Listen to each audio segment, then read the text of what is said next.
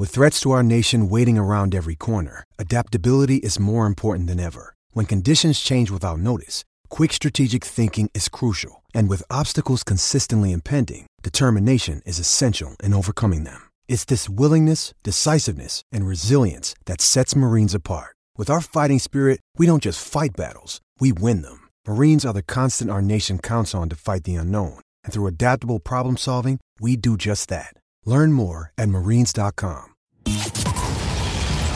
Welcome to Scuderia F1, the podcast that's always up to speed with the latest Formula One news. Follow us on Twitter at Scuderia F1 Pod and subscribe to the show on iTunes and Stitcher. Now, here are your hosts, Mark Daly and Kevin Laramie.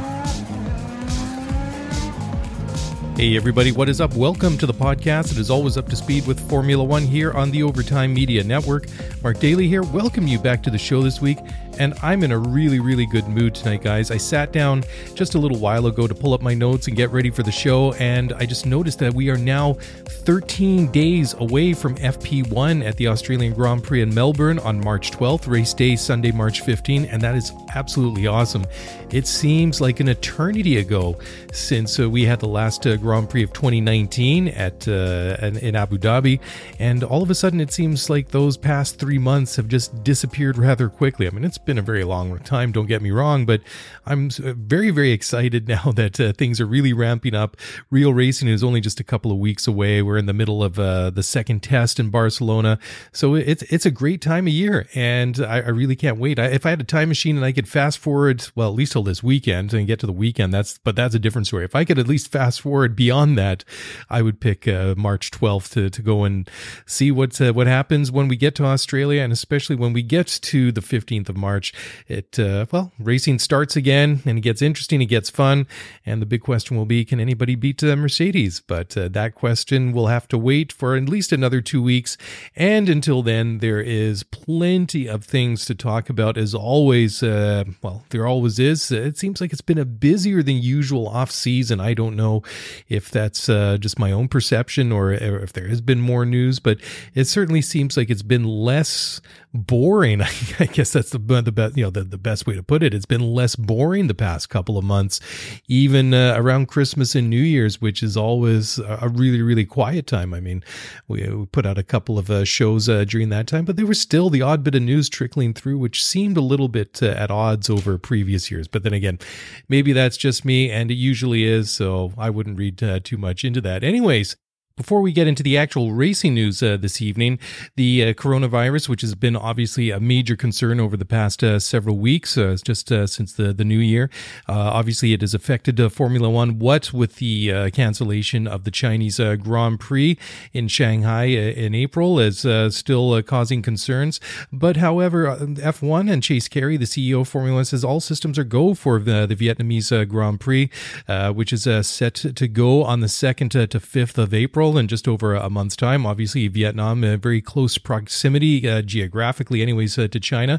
But anyways, Carey says that the event is going ahead as planned, and but he did acknowledge that the effects of the coronavirus situation, as more and more cases seem to be popping up in different countries around the world, he describes as fluid. So hopefully they will not have to be postponed. But the CEO of the Vietnamese Grand Prix had the following to say just earlier this week, quote, "Preparations for the race are going according to the set schedule. The F1 race in Hanoi in 2020 will take place as planned.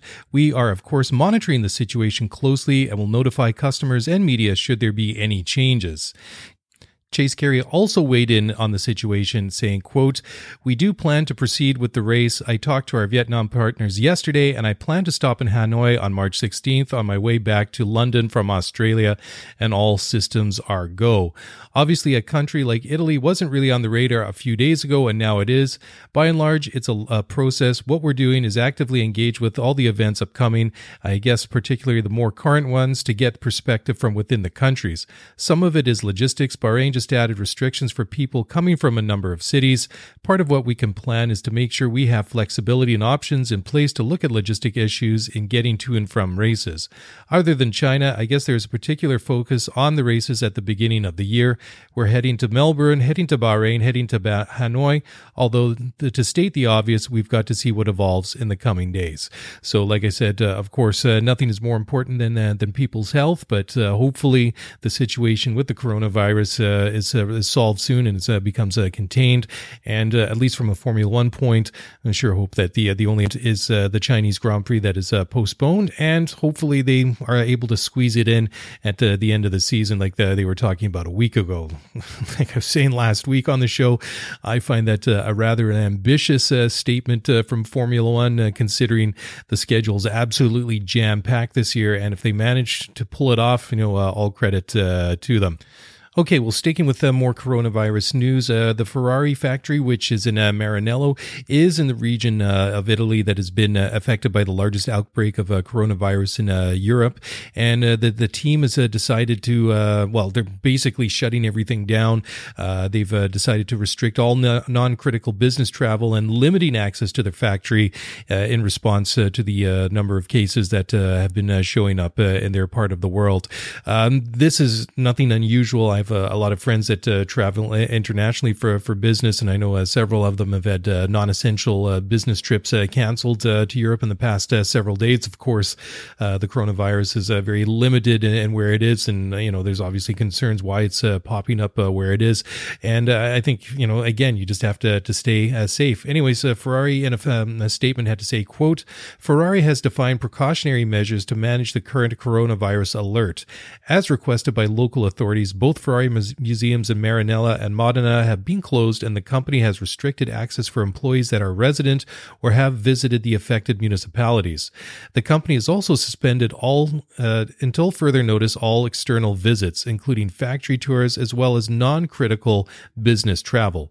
The situation is being monitored closely. New measures will promptly be implemented and communicated should they become necessary." So there you go. Anyways, let's get away from the depressing news and let's talk now about Formula One itself. I'm going to kind of stick with some of the back end stuff because I think it's interesting and kind of relevant too. Just before we get into the real meat and potatoes of the news this week. Anyways, we were talking last week again about the proposed Formula One race in Miami. It's like they had cleared some of the hurdles there with Dade County and the city of Miami, but it seems that it's not really going to plan. And Chase Carey has said, quote, "Clearly taking longer than we hoped," in reference to getting the race there. They've been facing all sorts of opposition. They've tried to locate that race in a couple of different locations in the city, and close to, well, most recently the last several versions have been in and around Hard Rock Stadium, which is the home of the NFL Miami Dolphins. And well, honestly, this isn't really too much of a surprise. Again, I'm all in favor of having a race there. However, it has to be done responsibly. It has to be done properly.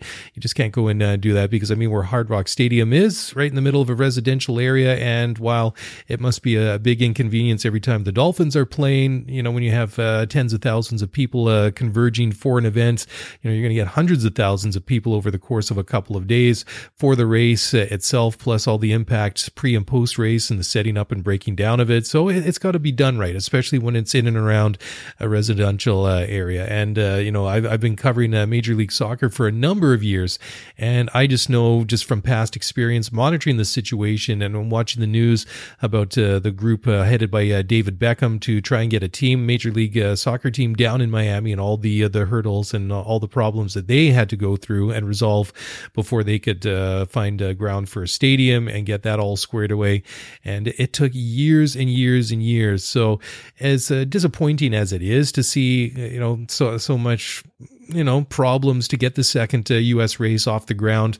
Again, it's not really a surprise based on, all the problems that they had to get Major League Soccer. Of course, it's apples and more oranges. It's two different different things, but I'm not really surprised from that point of view, although Formula One seems to be, they do seem surprised. And a major event like that, you just can't push it through. They're going to have to go through all the steps to do it. Anyways, Kerry had to say, quote, "We knew the U.S. was going to take time. On one level, yes, it has clearly taken longer than we would have hoped.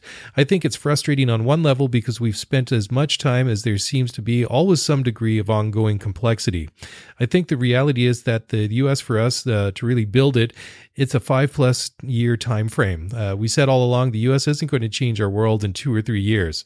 The goal is really in 5 to 10 years from now, the U.S. becomes a meaningful market for us.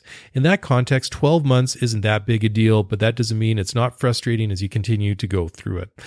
End quote. So obviously he's just talking about the situation in general, but considering it took David Beckham and his group 7, 8, 9 years, whatever it was, to secure the land for a stadium and get that all set up, and then actually be able to take that to the people of Major League Soccer and be granted a franchise and all that. I mean, it was pretty close to a decade. Should it take that long for Formula One?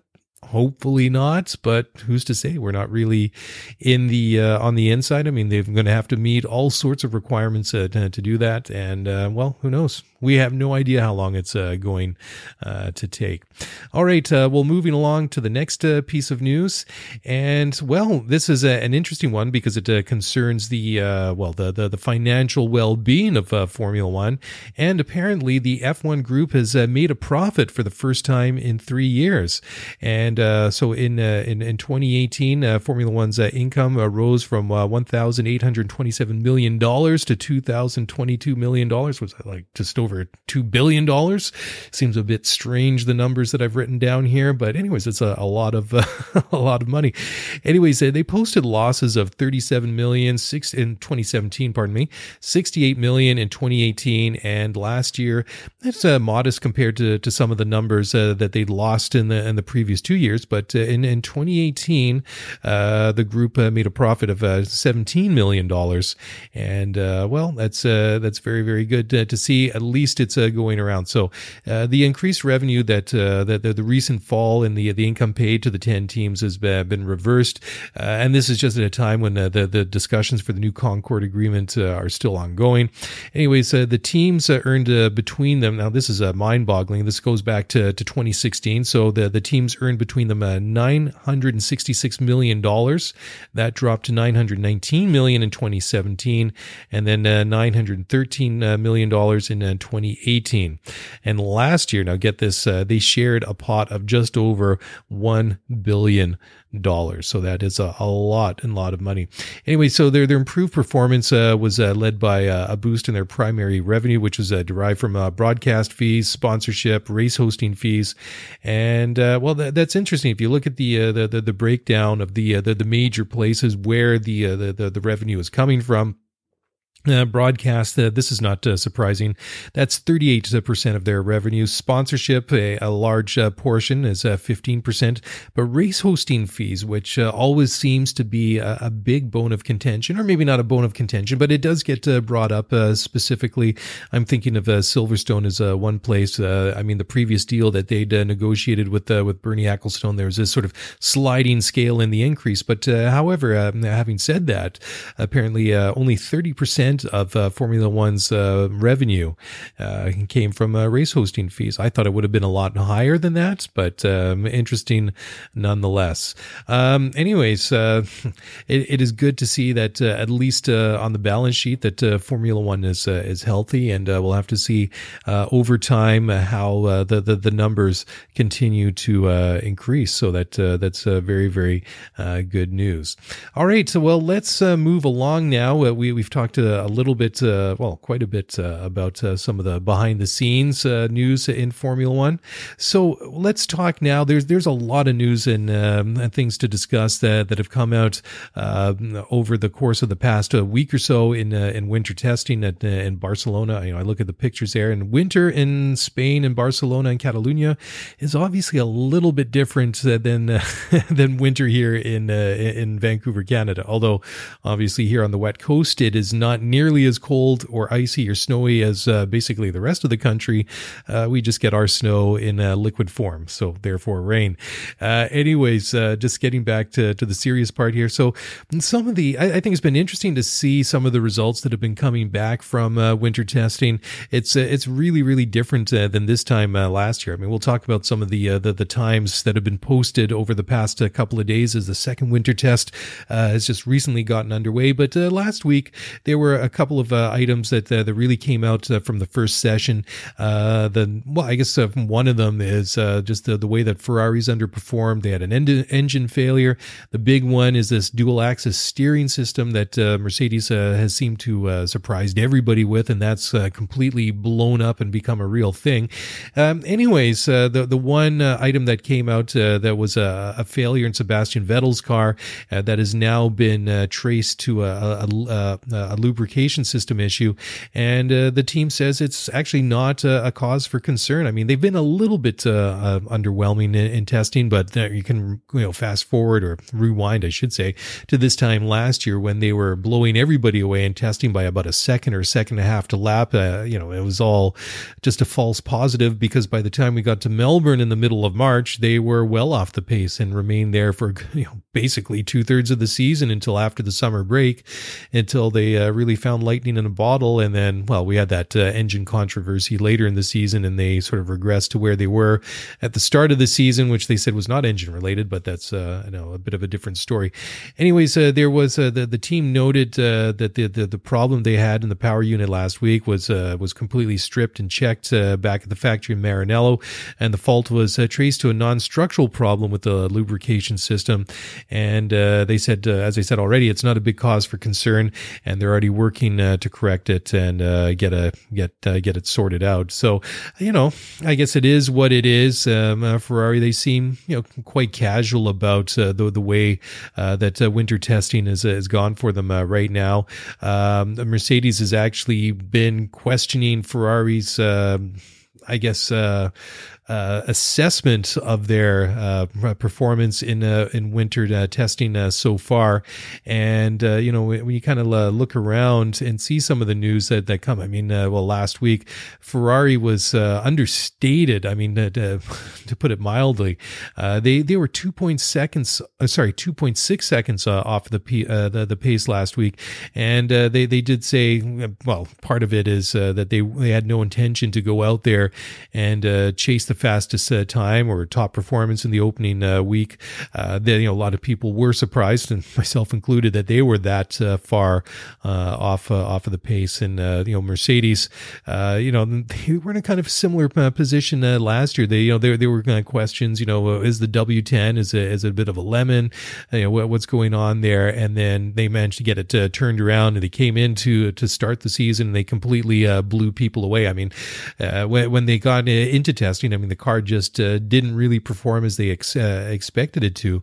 And if you go back and see what a lot of the quotes were from people like Toto Wolff or James Allison or Lewis Hamilton, they were quite frank later in the year and after the season was over, that it really took a long time for Mercedes to really understand the car that they had, and once they could understand what the car was actually like to drive and how it was performing, then they knew what they needed to do with it. So perhaps Ferrari is in a bit of a similar situation, and we'll have to see what happens. Anyways, Sebastian Vettel had to say, quote, "You can play around a lot with engine modes, etc. I think right now the target is not to prove the maximum power of the engine. The target is to do as many laps as possible. I think then ramping up the engine and so on, it's probably not something you want to do in testing, and certainly not show everyone. It's not on the agenda as far as I know." Mattia Binotto, team principal at Ferrari, had the following to say, and just added on to Sebastian Vettel's thoughts. Quote, "We changed the approach to testing and the program. We focused the first session, so all 3 days, in trying to map the car in various aero configurations, various mechanical configurations, without trying to optimize the setup and look for overall performance. Our competitors are apparently very strong, but I think we should not forget the history of the last year, and let's wait for the first week in Australia to better understand the true picture," end quote. And I think that is a very, very good piece of insight from Mattia Binotto. And with different teams doing different things and really on running their own program when it comes to winter testing, we really don't know how they compare to one another, because one team might be focusing on one thing, another team might be focusing on something else. Even if they are focusing on the same area of the car, they might be running different tires. They might be running heavier fuel loads, and they may be pushing the car harder than compared to another team. So who knows? We really won't know until we get to qualifying. I guess even free practice might give us a little bit more indication once they really try to get the car set up for the race itself. But of course, when it gets really serious in qualifying and the race itself, it will be the proof will be in the pudding, right? We will know for sure how things have worked out and who's where everybody is. Anyways, Ferrari did say that Mercedes are wrong about their engine performance, and Mattia Binotto has basically dismissed the comments from Mercedes that they were running their engines at a different level to their customer teams in the first test last week in the first test at Barcelona. Mercedes. So the question that they put out there was why has Ferrari spent this test running their power unit consistently at much lower levels than their partner teams? When Motorsport.com put that question to Mattia Binotto, he had the following to say, quote, "We believe that we are not the fastest car at the moment, so I think on lap time we will be behind at the start of the season. What are we lacking? The car of this season compared to the one of last season is overall faster, but we are faster in the corners, slower on the straights. This as well was an objective in designing the car. We knew last year that we were too slow in the corners, so we tried to put as much downforce as we could on the car to make it as fast as possible in the corners. But now we are paying for it on the straights. I think still in terms of overall balance, set up slow speed corners, it's something where we need to improve. But that's part of the job and the task for this week," end quote. So again, I think that's an interesting admission from Mattia Binotto that he's admitting, straight up that they don't think that they have the fastest car at the moment. And again, he's really reiterating and emphasizing the philosophy that they put into the design of the car this year is to really focus more on downforce, because that was their Achilles heel last year in 2019. I mean, they were faster than anyone on the straightaways. I mean, look at how Charles Leclerc was able to stay in front of the two Mercedes cars in Italy. I mean, he was able to keep them just far enough behind, and especially on those long straights that you get at Monza, and was able to hold them off and secure a memorable win. I mean, that was the win. I mean, we all knew that Charles was going to be a rock star last year. I mean, we just knew that this guy is something special, but that really elevated him to a different level in the eyes of the Tifosi after that memorable win at Monza. But that was all down to the straight line speed of the car, because the Mercedes cars would be able to close the gap, but as soon as they came out of the Parabolica into that long start finish straight, they were able to get pretty close. Even if they were in a DRS range, they were able to get pretty close, but not quite close enough to try and make an overtaking maneuver. And then by the time they get to Rettifilio at the end of the straight and go into that chicane, that quick right hand and then left hand turn, it just didn't really work out for them. So again, interesting to see Ferrari just come out and say that that they are having these issues, and basically it is due to the fact that the design on the car is completely different from last year, and they still have a ways to go before they can really maximize the performance with it. Anyways, time for a very quick break here on the Overtime Media Network. Please don't go away. We'll be back in just a moment. Passion, drive, and patience. The formula for winning championships is also what keeps your ride or die alive. eBay Motors has everything you need to maintain your vehicle and level it up to peak performance. Superchargers, roof racks, exhaust kits, LED headlights, and more. Whether you're into speed, power, or style, eBay Motors has you covered. With over 122 million parts for your number one ride or die, you'll always find exactly what you're looking for. And with eBay Guaranteed Fit, your part is guaranteed to fit your ride every time or your money back. Because with eBay Motors, you're burning rubber, not cash. With all the parts you need at the prices you want, it's easy to make your car the MVP and bring home huge wins. Keep your ride or die alive at ebaymotors.com. Eligible items only. Exclusions apply. All right, well, welcome back to the show. So just moving away from Ferrari for the moment, we're going to get back to them again very shortly. But in all the news that is really focused on the lack of anything special from Ferrari in winter testing thus far, and this dual-axis steering system that has been implemented by Mercedes has kind of overlooked another issue that Mercedes has had to work out during testing so far, and that is the fact that they have had some issues with their own engine, and it looked like everything was just going absolutely perfect so far, but it's come out just recently that Mercedes have had some reliability concerns and was forced to make an engine change.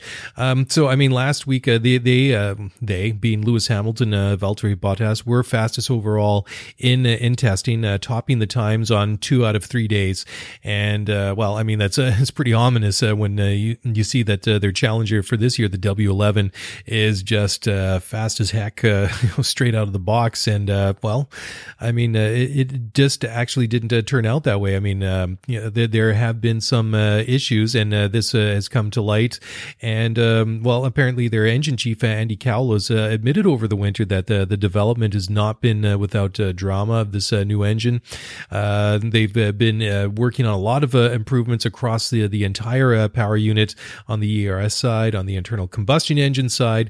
And well, he said, as ever, quote, "We are fighting a few little issues as we pull everything together," end quote. So, well, what are a few little issues? So he said basically they're putting a lot of work into building the right specification of the engine, getting it run, and then getting all the power units to all their, well, not just the works team, but all the customer teams as well, so they can do what they need to do. And then last week, Nicholas Latifi, the Williams rookie driver, lost track time in testing when he lost his power unit, which required a change. They're actually, Williams is on their third engine so far. I mean, they've been having a lot of problems, and that is surprising. Well, we'll talk about a little bit later, because they are pretty much bulletproof, the power units that Mercedes build. I mean, they've been very, very reliable over the years. I mean, they've had the occasional issue with them. I mean, the one that immediately springs to mind goes back all the way to 2016 when Lewis Hamilton was chasing down Nico Rosberg in the World Championship towards the end of the season. He's leading quite impressively at the Malaysian Grand Prix, and his engine really, well, it obviously led him down that weekend, but that was one of the turning points in that season, because Rosberg, he was kind of really managing the season at that point, not really risking anything more than he needed to. He knew that Lewis was fighting back hard in the championship. I mean, by the end of it, I mean, he only won the championship by a mere 5 points over Lewis Hamilton. And well, I mean, obviously Lewis didn't collect any points on that afternoon, and it was all down to a failure of his engine. So that was surprising. I mean, if you go back just to last week, so the Mercedes power teams, which is the works team, Racing Point, and Williams, over the course of the first 3 days of the test, they ran just shy of 1,200 laps, which is just about 400 laps per team. So you compare that to the Ferrari teams, which is Ferrari, Haas, and Alfa Romeo, they ran just about 1,100 kilometers kilometers each, which is about 300. Works out to about 365 laps per team. And then Honda, being the Red Bull and AlphaTauri teams, they ran a lot less, only about 850 kilometers. And Renault, being Renault and McLaren, they ran less, even more. They just ran over 800 kilometers. So, anyways, interesting to hear that Mercedes have been fighting with some issues. I mean, it is interesting too that it seems that it is just Williams that have been suffering with the lack of reliability at the moment. Like I say, you just do not associate anything negative when it comes to Mercedes, either their cars or their engines. So that is a bit of an anomaly that we're going to have to keep an eye on over the next several days as they go through the second test of Barcelona.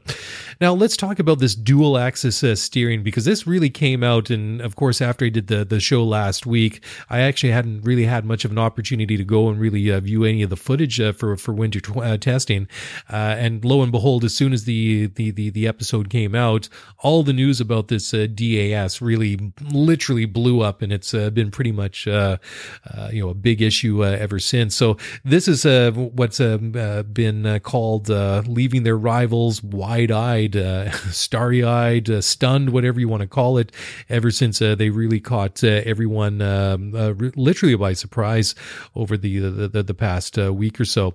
Anyways, Alain Parman, who is the Renault sporting director, said there is a question mark over the DAS under the Parc Fermé rules are. He was very impressed just about the system and how innovative it is. And basically this dual axis steering, what happens is if you push the steering wheel in, it tows the front wheels in, pull it out, it tows the wheels out. And basically what it does is, it affects how the car steers through the corner. So, I mean, there's been a lot of different comments. Sebastian Vettel's weighed in on this, Alex Albon, a lot of different people. We'll get to all of them. Anyways, Parmana, he was saying, quote, "I think we were a little bit wide-eyed about what it is doing, how it's doing it. Like most people, I think we did a bit of video analysis. We don't know what it's doing, I guess. James Alice and his men have done something clever, and undoubtedly they think there's plenty of lap time in it. Obviously, Mercedes have clearly found something that they think is a benefit, and I think that's one of the rather wonderful things about Formula One." Yeah, so legality one way or another, safety issues one way or another. It is one of those things I think that we all love about Formula One, and just how innovative it is. Ferrari saying, well, this is nothing new. We thought about employing this system ourselves. Anyways, before we talk about that, Valtteri Bottas feels that this is going to be a thing. Everybody's going to want one, but he really feels that his rivals, all the other teams in Formula One, are really going to struggle and find it very difficult to copy this DAS that Mercedes have come up with. And he was saying that the first time he heard about the development was about a year ago. So, I mean, of course, these things don't come in overnight. I mean, they've been working on it for a very long time. And he said, it's a really cool thing. It's really good that they're the only team that's running this kind of system at the moment. And then he goes on to praise the team, and he's saying that it's just another indication of the very brilliant people that Mercedes have. And again, he says he figures that even though he's known about it for a long time, that it's going to be very difficult for the other teams to come up with something as good, as an effective as they do.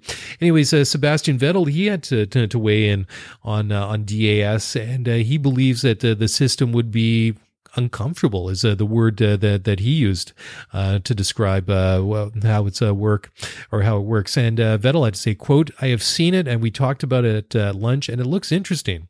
I guess the fact that they are running with it means that it is legal. I don't know. It is called a steering wheel, not a push or pull wheel.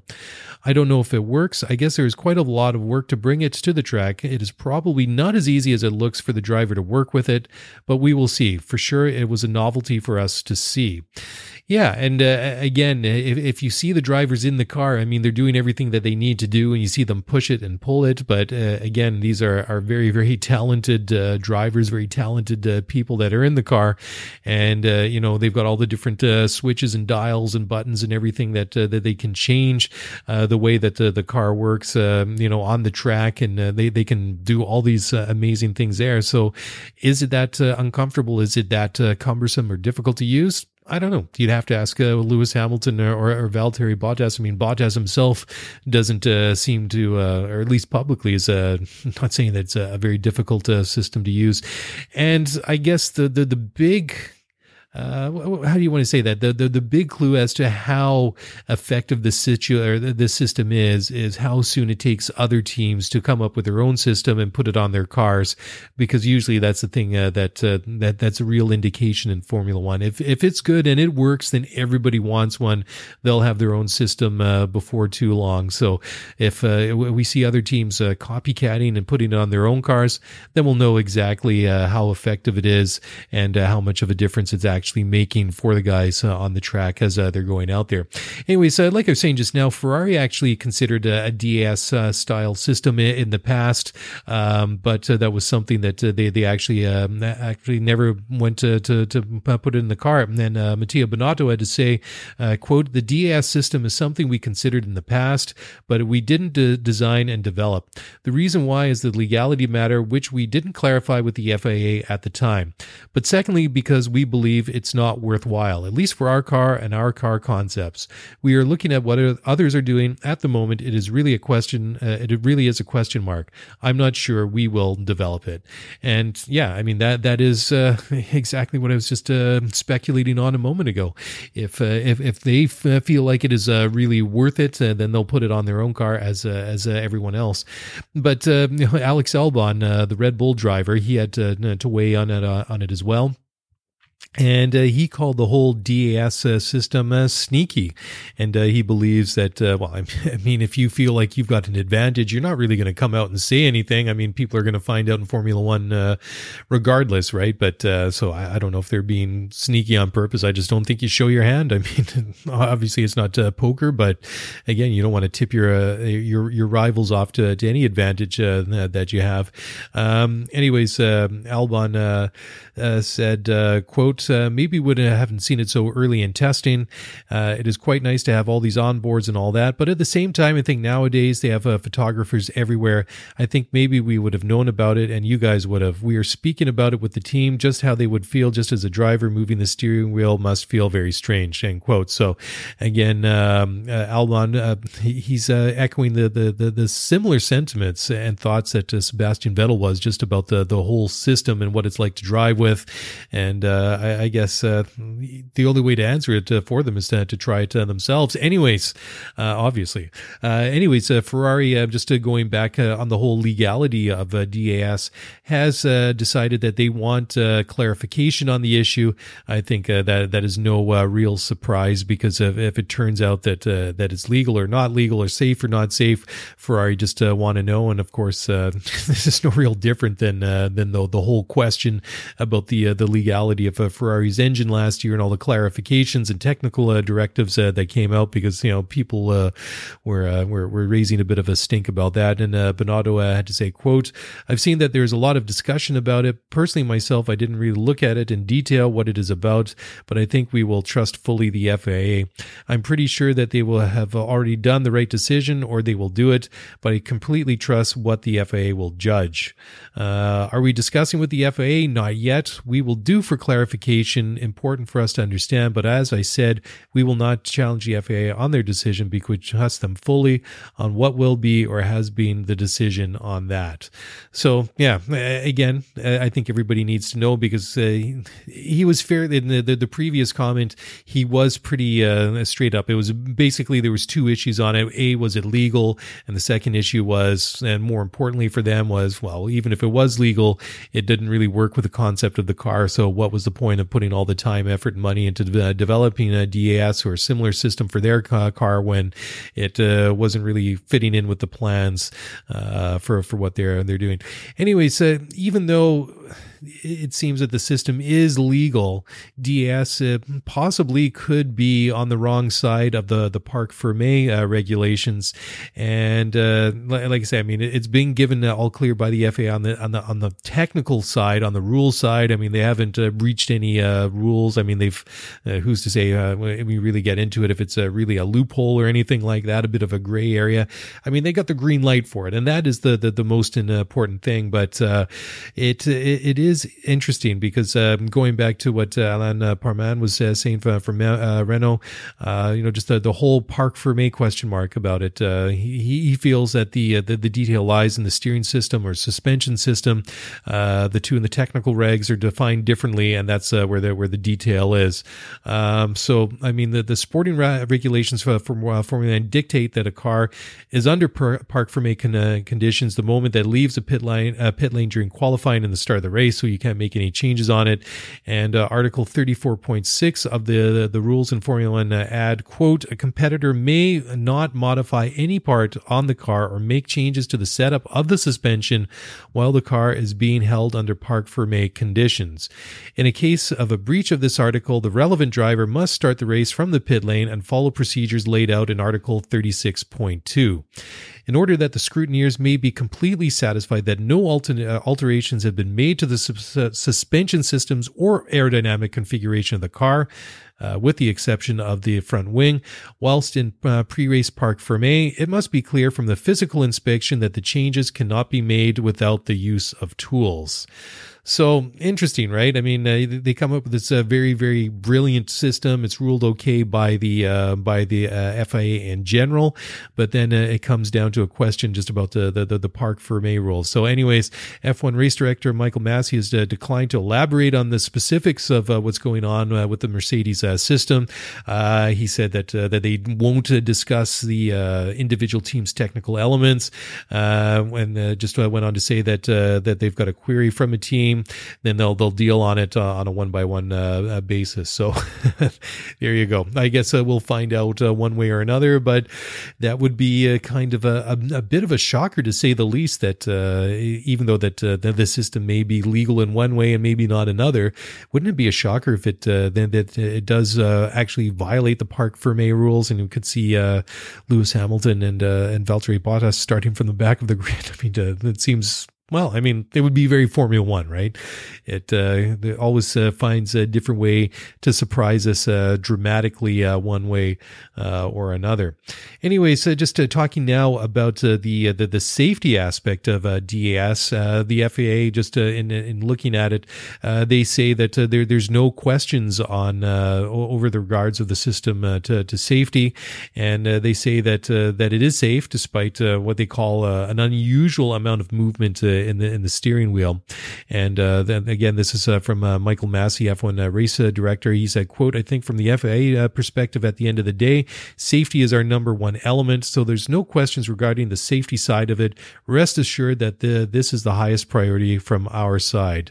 And quote. So again, there's so many different things to look at with this DAS, and how long it stays on the car. That is another question. Clearly, Mercedes think it's a big deal. But again, one of the other different discussions that have come out is that even though it's different, there's the discussion whether it's comfortable, whether it's safe. That there are people warning out there that they shouldn't shut it down, and that development like this are good for Formula 1. And I absolutely think so, and I agree with that. I mean, when you see some of the trickle down technology that reaches regular road going cars that we all have, be it ABS or traction control or anything else. I mean, a lot of us have paddle shift on our cars. I've had on my car for a number of years. I mean, it's a cool innovation, and actually makes driving a little bit more fun when you can use the paddle shift on the back of your steering wheel. But I mean, that's a different aside. Anyhow, I mean, that really what it is when it comes to Formula 1. In my opinion, and I'm sure it is the same for many of you, Formula 1 is supposed to be the pinnacle of motorsport. While I think it's a very fine line to define as to where you decide where it goes too far in terms of how much you put into the hands of the driver and control of the car and driver aids and whatnot. I mean, that is a very legit discussion and debate to have, because even though you don't want to make it too easy for these guys when they're out there, you want to make sure that it's as difficult out there, because it's supposed to be an extreme environment. I mean, it's supposed to be the best teams, the best cars, the best drivers in the entire world going literally to all four corners of over the earth over basically 3/4 of the year. It's an extreme thing to do. I mean, they really are pushing people, machinery, and everything to the limit. And I think that innovation and design and all those things in Formula One, regardless if it comes trickle down to us, the general public, in some watered down form, that's really cool. But you can't take the innovation out of Formula One. Like I say, there is a fine line to where you draw the line between the drivers and the driver aids. But again, don't take that out of Formula One. You don't want to stifle that creativity. You don't want to stifle that innovation. And hopefully we see more of it. I mean, that's what Formula One is all about. If it's going to be the best racing series in the world, the top dog, if you will, that these sorts of things are necessary. You got to be the best in all categories. Anyways, DAS is not the only thing that Mercedes have up their sleeve, and we'll talk a little bit more just again after a very quick break here on the Overtime Media Network. Don't go away. We'll be back in just a moment. This podcast is sponsored by Monarch Money. Are you saving to reach your financial goals? Reaching those goals isn't just about getting more money, but by managing what you have. And the best way to manage your money? Monarch Money. Monarch Money is a new kind of finance app that's intuitive, powerful, ad-free, and takes the headaches out of budgeting.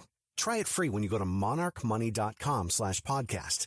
Monarch puts all your accounts, investments, transactions, and finances at your fingertips. With a complete view of your finances, you'll gain insights on your spending and find new ways to save. Plus, Monarch lets you customize your dashboard, collaborate with your partner, set custom budgets and goals, and track your progress toward them. See why Mint users are turning to Monarch Money and loving it, and why the Wall Street Journal named Monarch Money the best budgeting app overall. Get a 30-day free trial when you go to monarchmoney.com/podcast. That's MONARCH money.com/podcast for your free trial. monarchmoney.com/podcast. All right, well, welcome back to the show. Yes, as I hinted at just before the break, that the DAS is not the only change that Mercedes has made for this year.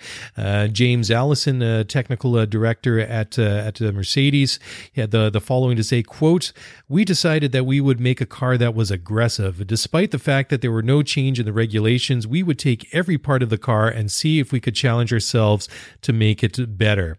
Allison went on to say that there were literally hundreds of design changes on the W11, and this includes a new front suspension, which offered a more aerodynamic opportunity, smaller side pods, and a big change in the rear suspension. So he went on to say that even though the regs haven't changed, what they've done is all about the details. So I mean, they really are taking something in what was a very, very good car in the W10 last year, and have really improved upon it. And to say that they were 2.6 seconds faster than Ferrari last week, obviously doing different things at different times in testing, but that not saying, that's being said, I mean, that is a very, very big gap. So interesting to say. I mean, the smaller side pods, that is, sorry, where did I go in my notes here? Oh yes, smaller side pods. There we go. This has helped to help the airflow in the area of the car. And again, it's just all these little things, take what is a very good car in the W10, improve upon it in a year when there aren't big technical changes. And you just know that everybody else is making changes to the car, refining the designs of last year. And it really does kind of come down to who makes the best changes on their designs, or completely new design within the current regulations, as we've seen with other teams like Racing Point. And that was kind of a clever segue, and it was completely unintended, because looking at my notes now, that is actually the next item up, and we're going to talk about the RP10, which looks to be a very suspicious design. Looks very similar to the W10, the Mercedes cars of last year. But the FIA is being pushed to make sure that teams are not illegally sharing information between each other by rotating staff. I mean, I guess this is maybe one thing that's surprised me a little bit, but maybe not too much. But Ferrari, the Formula One in general is a bit of a small world, as you might expect. I mean, the people that work in Formula One, the engineers, the designers, and all that. I mean, it's a small world, so you can see that the best of the best are going to make it into Formula One, and the best of those people are going to be highly sought after within the sport, within that community. And I'm sure that there is a fair amount of transition and people moving back and forth. But that really wasn't really an issue until last week when we saw the RP10, the I keep calling them Force India, habits die hard. Anyways, the RP10, the Racing Point car for this year, like I say, it looks very, very similar to last year's Mercedes. And I've seen a number of pictures where people have basically spliced images of the two cars together. And looking at it that way, I mean, it really is. I mean, they're not completely symmetrical, but you can you can see where the RP20 borrows heavily from that W10. Anyways, the Racing Point technical director Andy Green said, quote, "This bit really upsets us and still upsets us about what goes on is the transfer of information that can and does happen between the big teams and the small teams.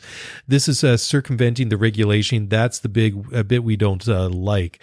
And again, this is not really a new discussion. It's kind of interesting that it's focusing really on Racing Point, because it's really gone back a couple of years, because ever since Haas came into Formula One several years ago, there's been a lot of discussion about that they've been a clone of Ferrari and stuff like that.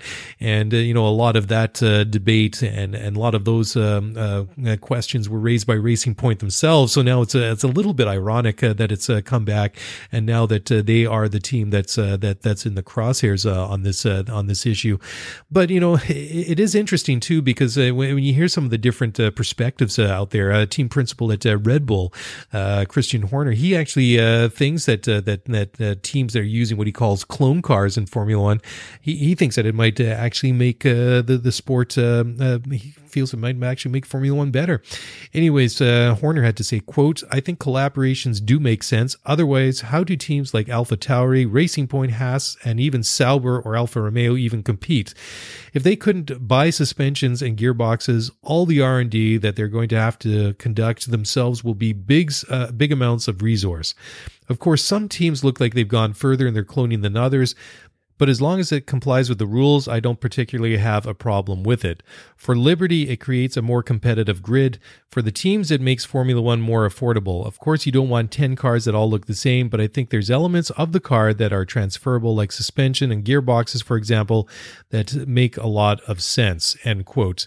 Yeah, so I mean, he is talking a little bit more about the hardware in the car. I mean, I think the big controversy, especially for the Racing Point, it's not so much parts that have been copied or borrowed from other teams inside of the car. It's the actual design of the car itself, and the similarity that it bears to the W10 that has really brought that discussion to the forefront. But it is interesting, because you have on one side, you have Christian Horner saying that as long as within the rules, he doesn't really have an issue for it.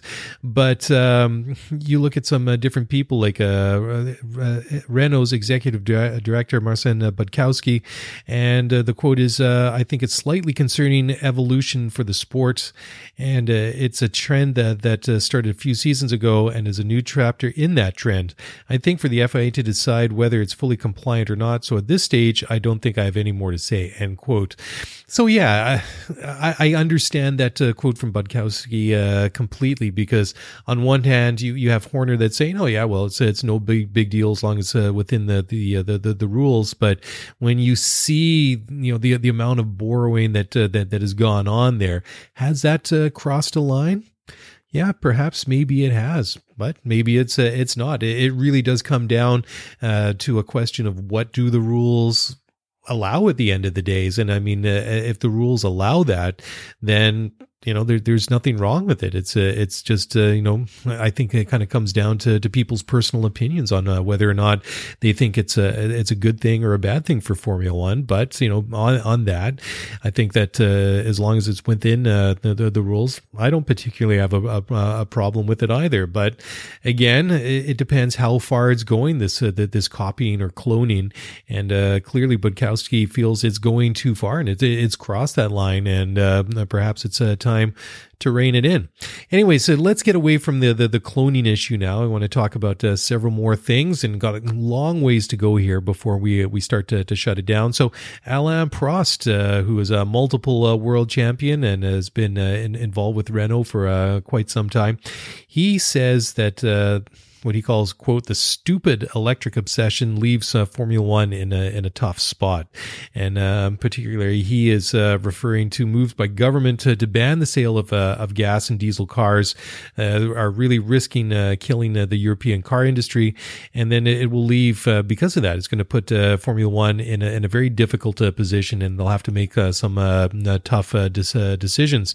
So Prost had to say, quote, I'm really upset what I see today with the automobile industry. We are going to give everything to the Chinese automotive industry, where in 10 years' time, they're going to introduce their cars here, and that is what I don't like. I don't care because I'm not part of the industry, but I really hate that.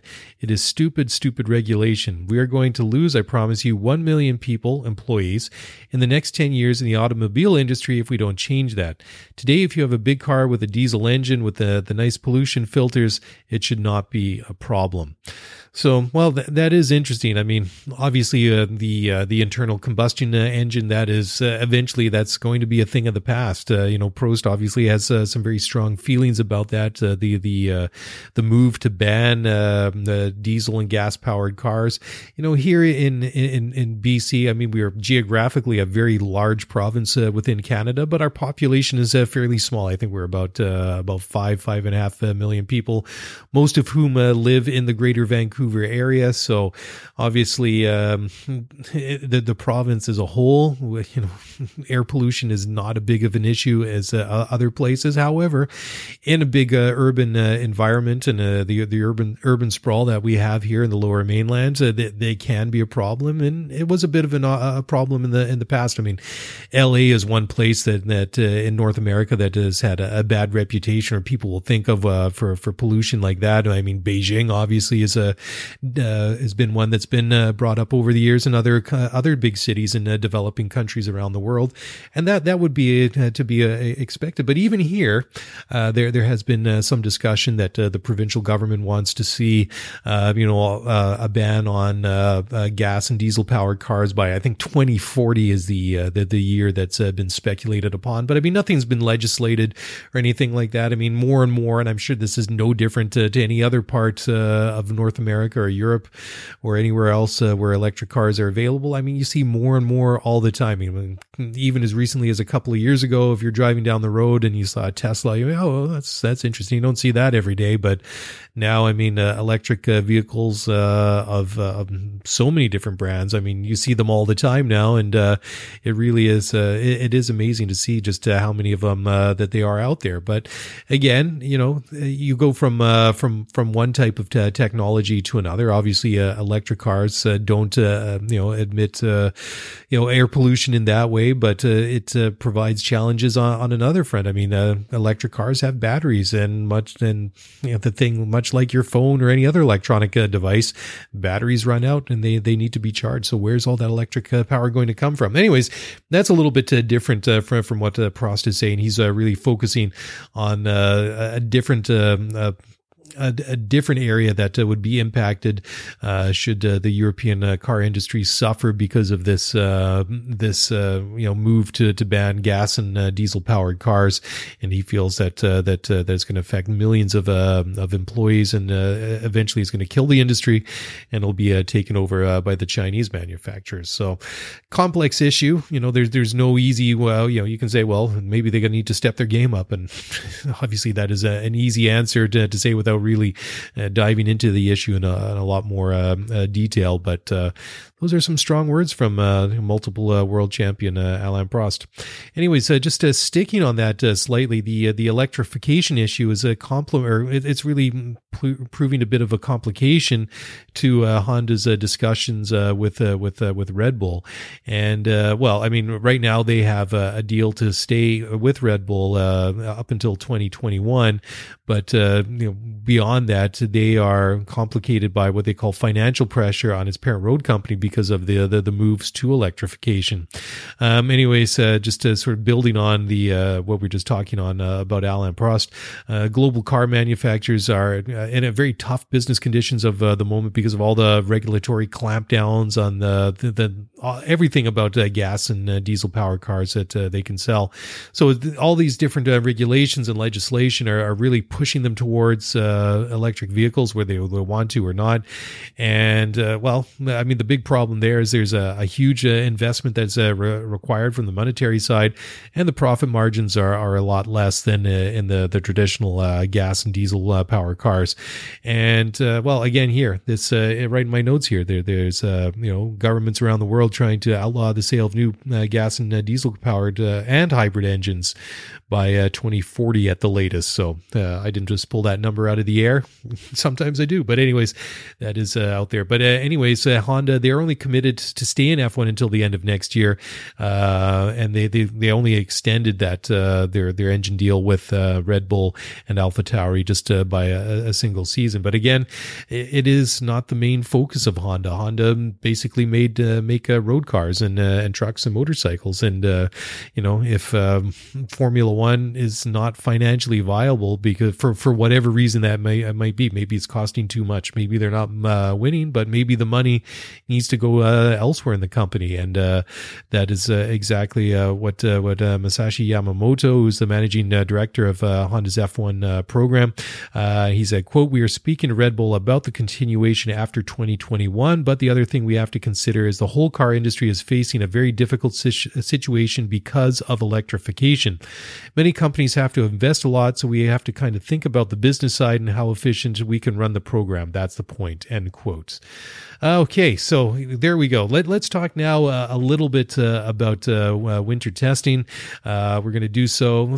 Long show this week. I got a lot more material to cover.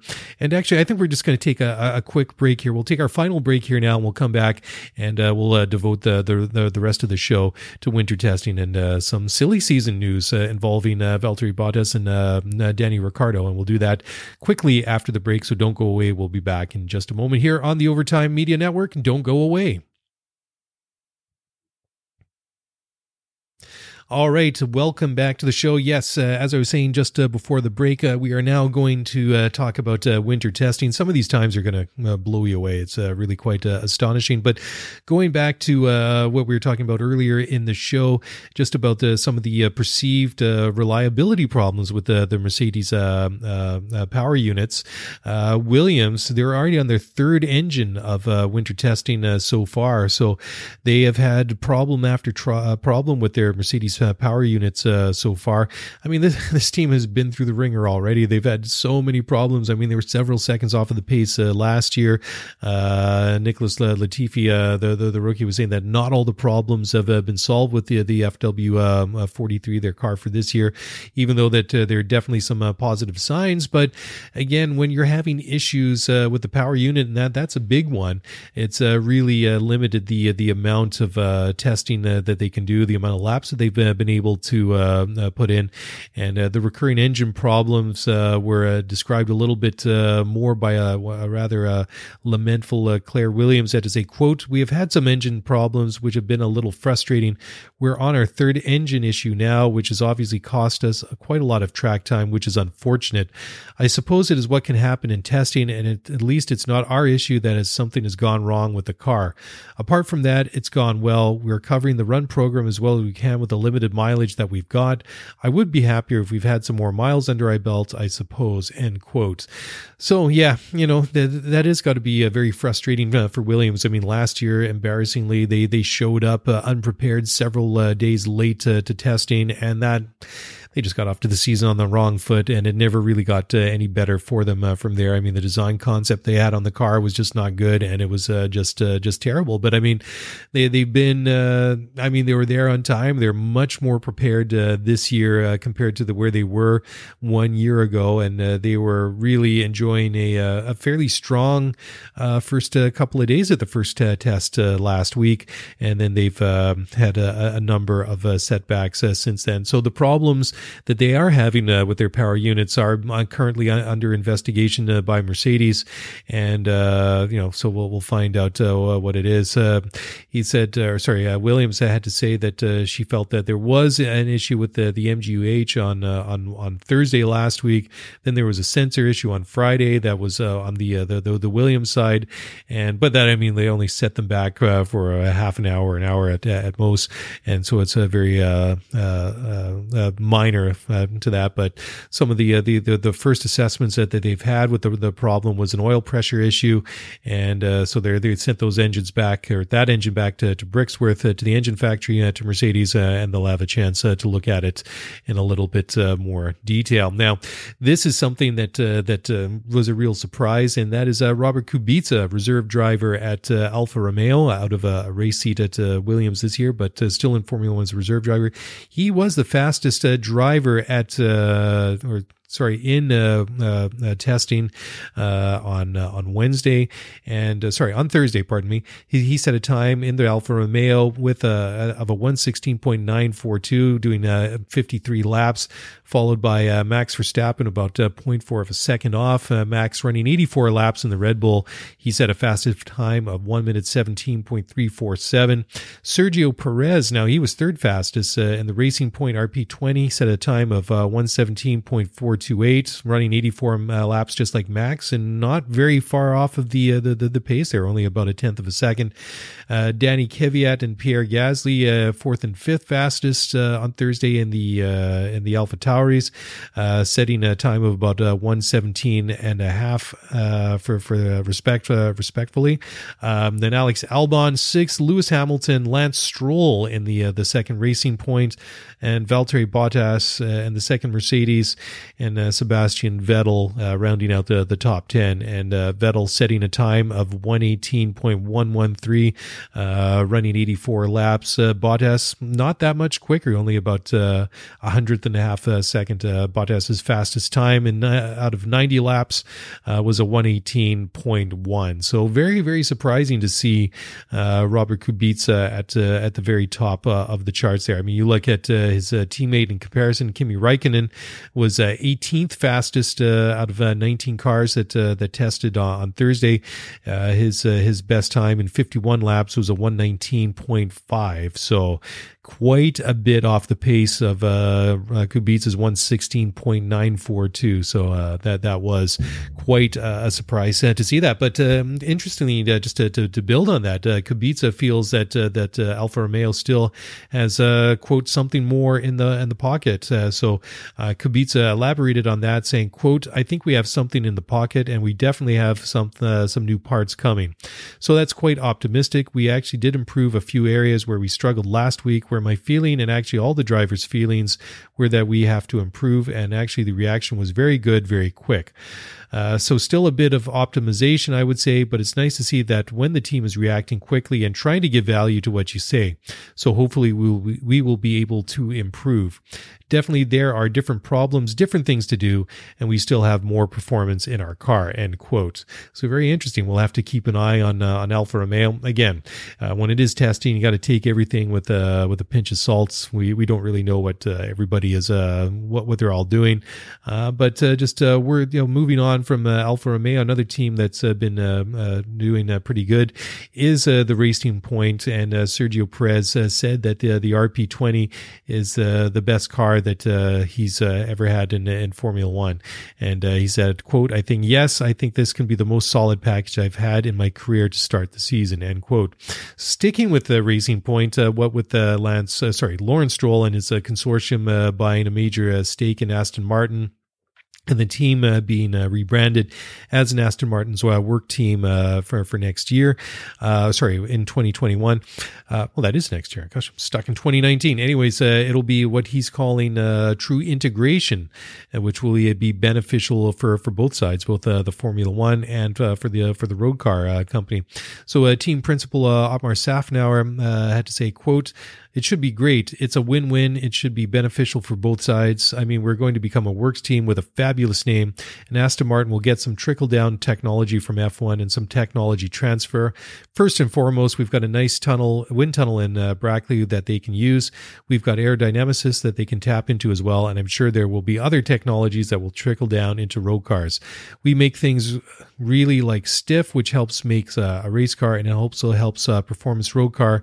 So there will be areas that will help their sports cars. I look forward to that," end quote. So interesting to see, and I'm looking forward to seeing what they can do. I mean, Racing Point, a team that's really been brought back from the brink. I mean, they were almost they really were on life support in their last their last days there when Vijay Mallya, former team principal of Force India, had the team wrested away from him after went into administration. And all credit to Lawrence Stroll and his partners to step up, put the money into the team. I mean, all the cynics out there say, "Oh, he's just put his money in there just so Lance is somewhere to drive." And that will be interesting to see if he can stick in Formula One. I mean, there's been a lot of speculation that all the cars or the car that he had last year was designed more for Sergio Perez and didn't suit him at all. So a year on, we will have to wait and see. I mean, he wasn't up there at the top of the timesheets compared to his teammate, but he was in the top 10. And well, I guess one of the best indicators out there as to how good you are is how you not only match up with your competition, but how close you are to your teammate. Anyways, just moving back to Red Bull, apparently them and Honda are targeting no engine penalties in 2020, which is a very lofty. That's a very lofty goal to aim for. And I mean, the one thing is that there's a lot of optimism and positivity about the reliability of Honda's power unit for this year.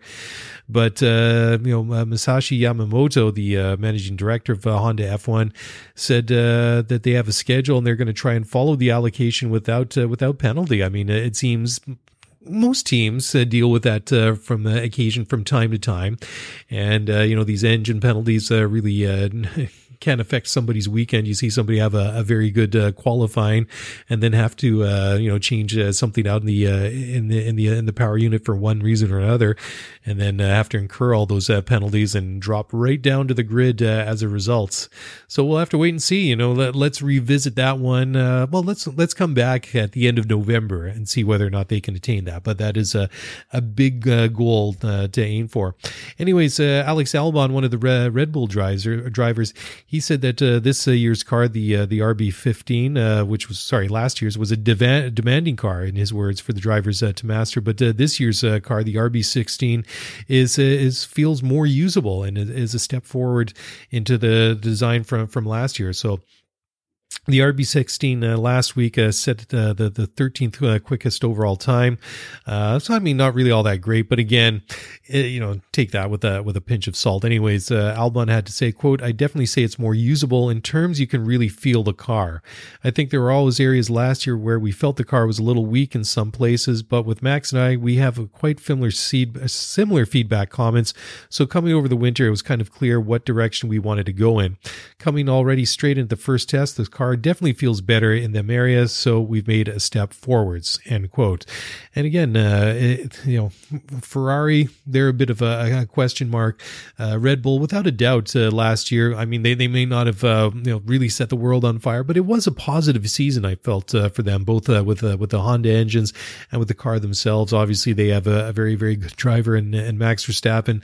Looks like they've got another very good driver in Alex Albon. I mean, mind you, he had less than 10 races after coming up from Toro Rosso. So we'll have to see how he's able to do in a full season with Red Bull this year. But interesting comments that they feel quite positive about the car so far.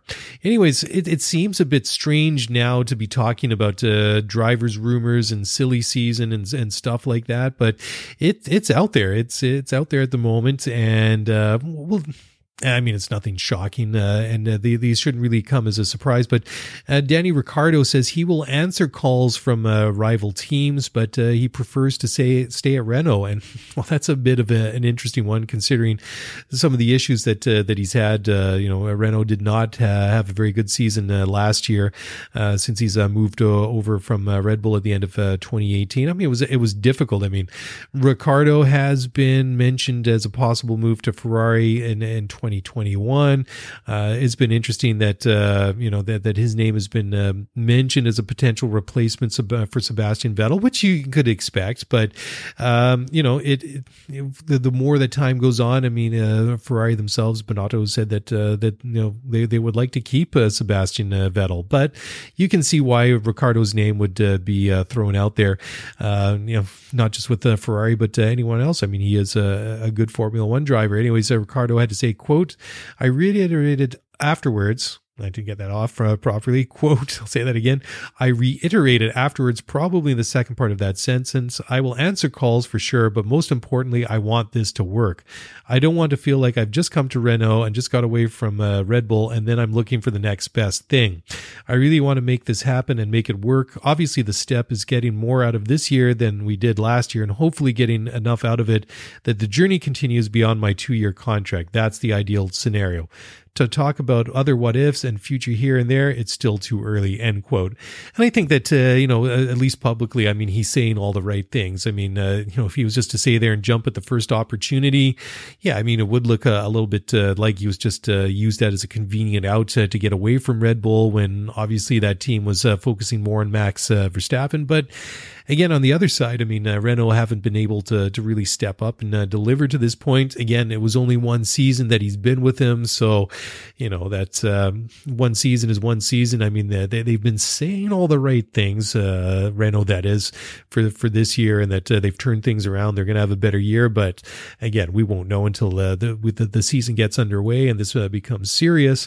So, Ricciardo, that's definitely one to watch, but certainly it's, at least publicly what he's saying, he wants to stay there, make it work. And you can see why he would want to. I mean, if he was go to Ferrari or even to Mercedes, he would be second fiddle to Lewis Hamilton and probably even Charles Leclerc. I mean, Charles has signed a long-term contract to, was it 2024, 2025? I can't remember if I get the length of the contract between him and the deal that Max Verstappen signed with Red Bull over the winter, as he's there till 2024. I think Charles 2025. Either way, I mean, it's a long-term contract, and both those teams are really committing to those young guys. Lewis Hamilton, I mean, Lewis has gotten to that point. I think that as long as the dollars and cents make work out for him in any renegotiation with Mercedes, he's going to stay there. And I think that obviously what he's done and what he's still able to do.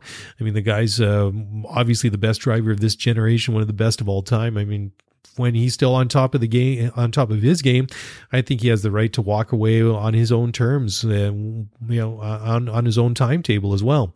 Anyways, that's why I think that regardless if potentially a move to Ferrari or Mercedes were to happen for Danny Ricciardo, that he would be the number 2 driver. Whereas, in a team like Renault, I think there's more potential, more opportunity that if he gets things right, that he could be the big dog over there. Anyways, just moving over from Ricciardo at Renault, we're going to talk now about Valtteri Bottas and Mercedes, and he wants the contract talks to be more expedited, and he wants them to be more internal, and he doesn't want to drag out contracts and negotiation with Mercedes for a new deal for 2021.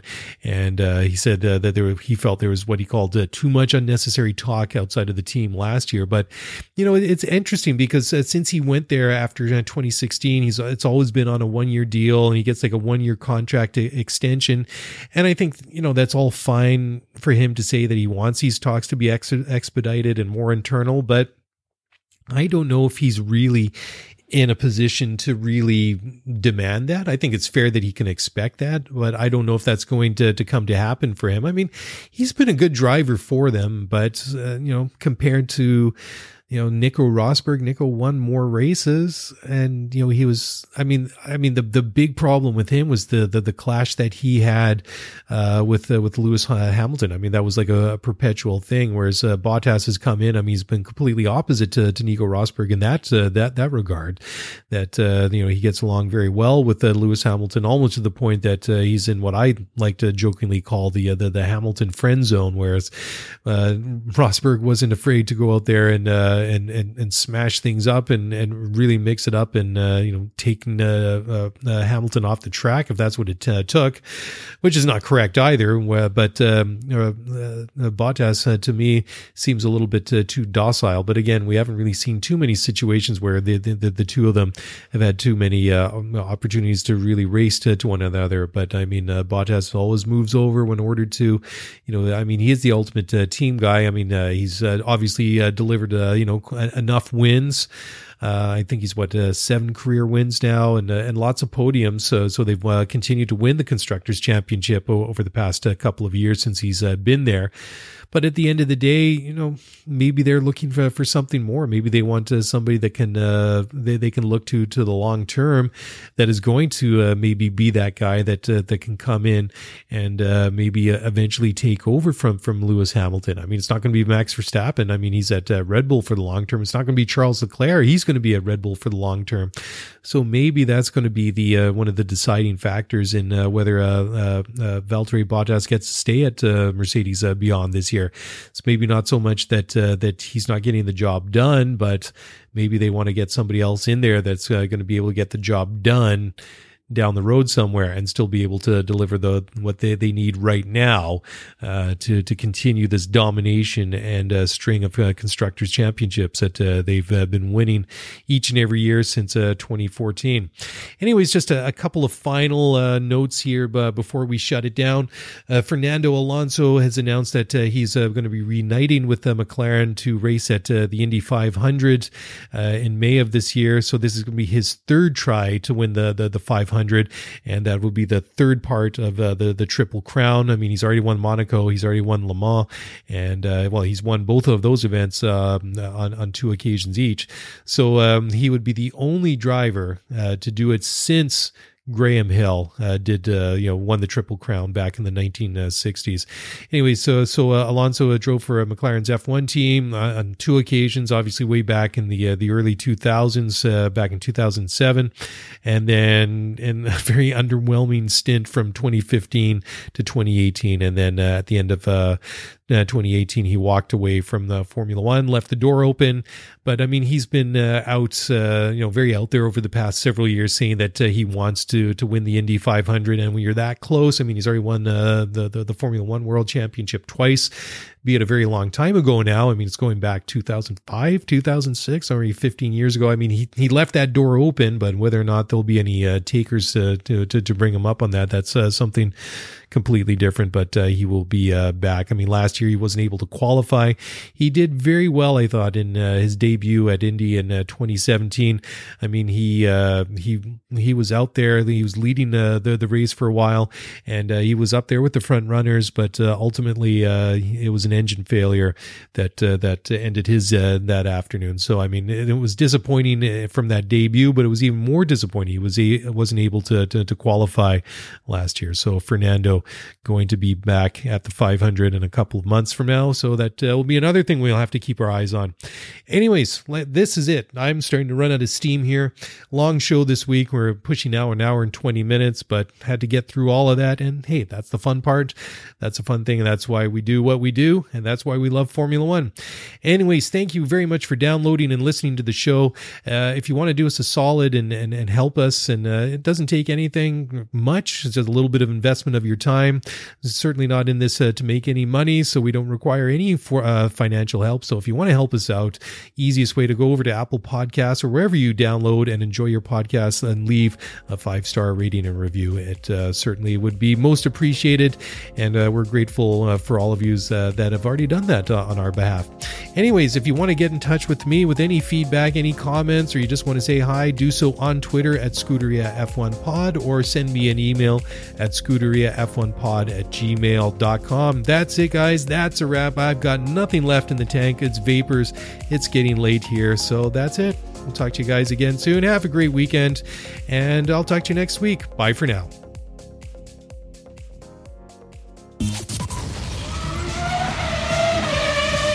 Thanks for listening to the Scuderia F1 podcast. If you want to get the show notes for this episode, then head over to ScuderiaF1Pod.com. Want to get in touch with us? Then email us at ScuderiaF1Pod@gmail.com.